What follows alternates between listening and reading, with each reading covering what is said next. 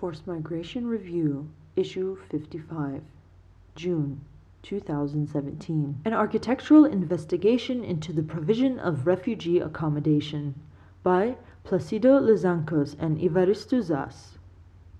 When challenged to investigate accommodation options for refugees in their city, architecture students found that there are simple and plausible architectural answers for the integration of refugees in medium-sized European cities, such as A Coruña.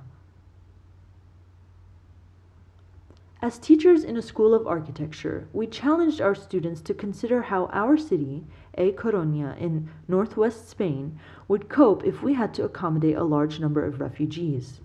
We all felt that what a school of architecture needs to contribute was not the design of yet another new type of emergency shelter. Anyway, most of the exciting solutions for emergency shelter appear not to have been used for the purpose for which they were designed. And refugee camps shelters have in reality been built from a limited number of types of accommodation, or are huts or shacks that have been improvised by their own residents. An analysis of the capacity of A Coruña to host groups of people in need of shelter led us to identify a variety of hypothetical possibilities, each of which needed to be looked at from the point of view of their availability, potential for resilience, capacity, and suitability for facilitating integration. While we were looking at all possible locations throughout the city, our goal was to design a methodology that could be replicated in any other city similar to ours. We identified three possible solutions. Number 1, setting up a camp on a vacant plot of land. This is only possible away from the city center, since that is where the city's large vacant spaces are.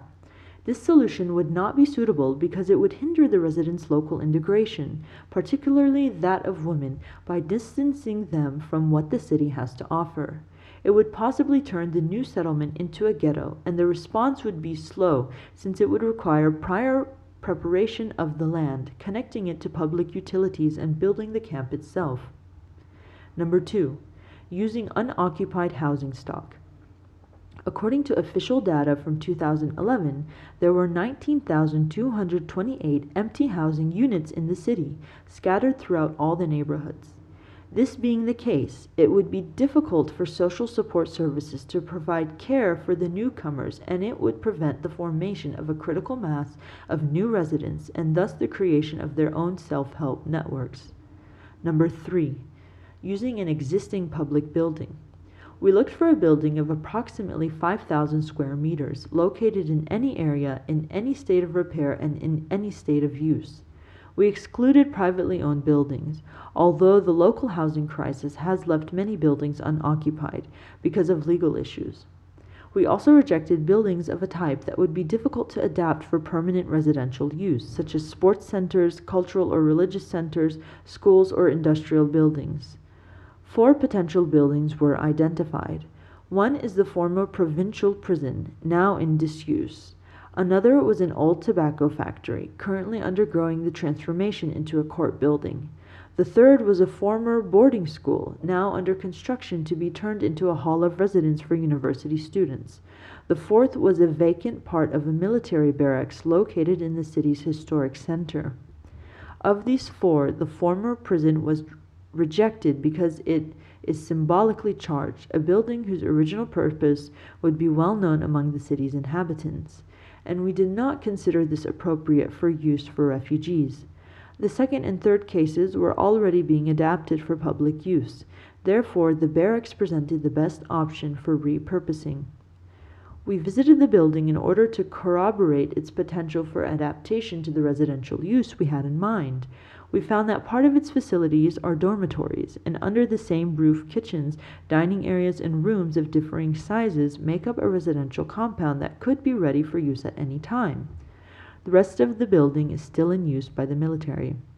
In our assessment, these facilities could immediately be made available for residential use, while the remaining buildings that are currently vacant, halls, warehouses, and administrative buildings, could easily be repurposed at little additional cost. The structure of the barracks is a regular grid of substantial spans, with 2 large terraces. The whole compound has an unbroken surrounding wall with windows at regular intervals. These qualities allow for almost any architectural response, free of technical complications. Together with the positive urban qualities of its surroundings, this means that it would satisfy our requirement for the architecture and its potential for the formation of an inclusive community.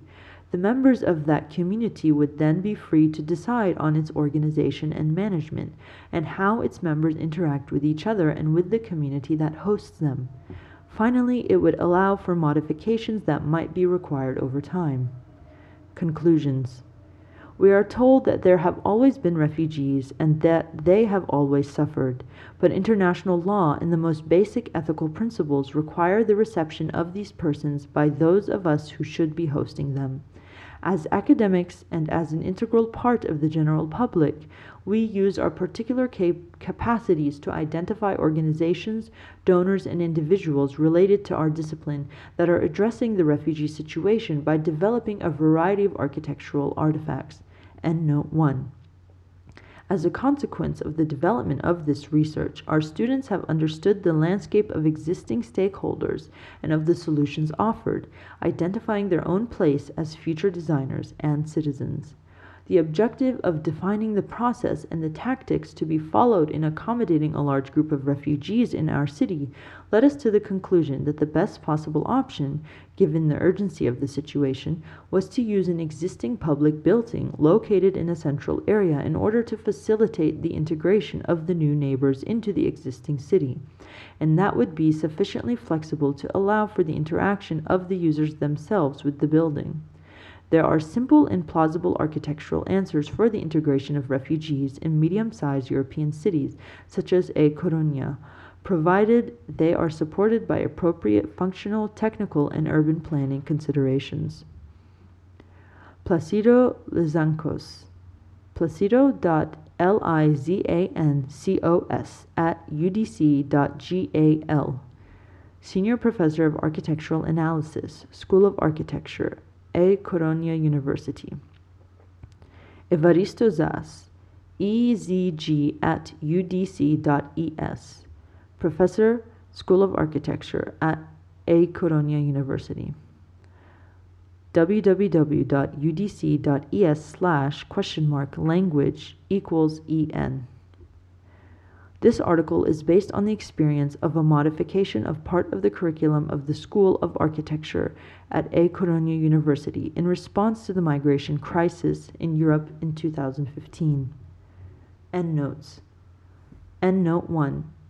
See Okuanka M 2016. Hashtag Across Borders and Destinations. How can we best help refugees on arrival? DIVEX. www.divex.com/news/across-borders-and-we-best-help-refugees-on-arrival-87855. FMR is an open access publication. You are free to download, copy, distribute, or link to this article as long as it is for non-commercial purposes and the author and FMR are attributed. All articles published in FMR are licensed under a Creative Commons Attribution Non-Commercial No Derivatives license.